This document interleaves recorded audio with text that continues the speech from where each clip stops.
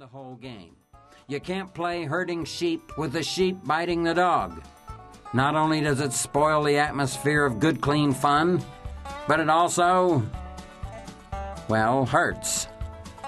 That brought an end to my playing sheep with Maggie, and that's when I branched out and started herding cats. It also left me with my very first piece of cowdog wisdom. Don't try to herd your kinfolks. Pretty good, huh? I thought so, especially when you consider that I was just a pup in a beef box. Anyways, where were we? Oh yes, herding cats. We had so many cats you couldn't take 3 steps without landing on one. They were all sullen, ill-tempered, and spiteful. Typical cats, in other words. And I did enjoy herding them around the porch. Not only was it a lot more fun than herding Maggie, but a guy never wanted for danger and excitement.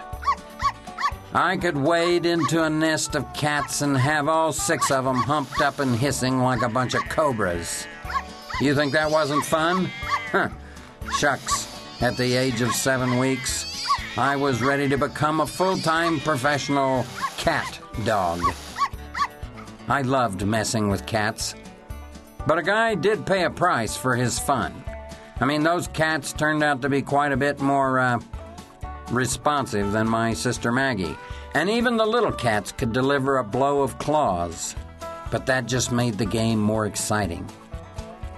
Oh, did I mention Sir Gato? Maybe not.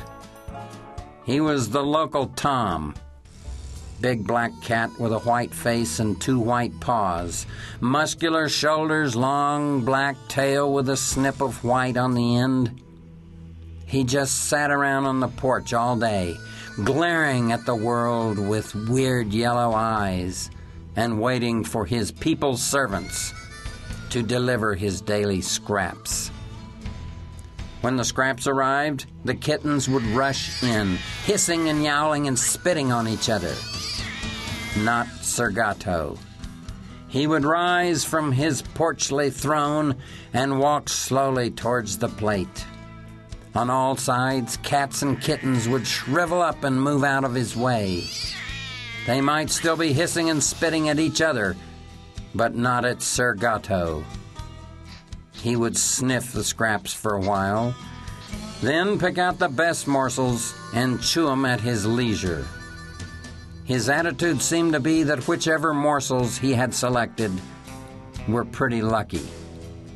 After eating, he would rise, stretch all 4 legs one at a time, and swagger back to his spot on the porch.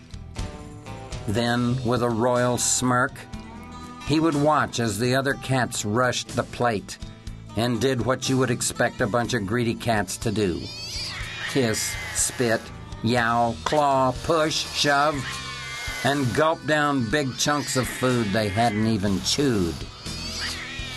Typical cats. Nobody messed with Sir Gato. Heh.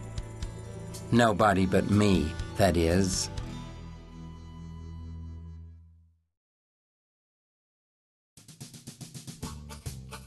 Let's see, where were we?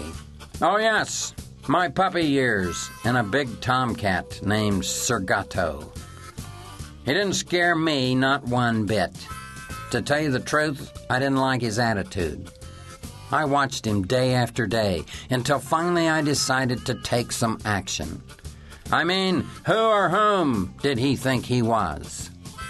One afternoon, I marched up behind him, took a big gulp of air, and gave him a withering barrage of barking. Okay, maybe it was yipping. I was still in the yip-yip stage at that time, and maybe it wasn't so terrifying. But it wasn't so bad either. You know what he did? Nothing. He didn't even turn around and look at me. He just flicked his tail across my face. Hey, that did it. He could have done almost anything else, and I would have taken it like a dog. But ignoring me? No way, Charlie. That was an insult, not only to me, but to my whole family, and to dogs all over the world.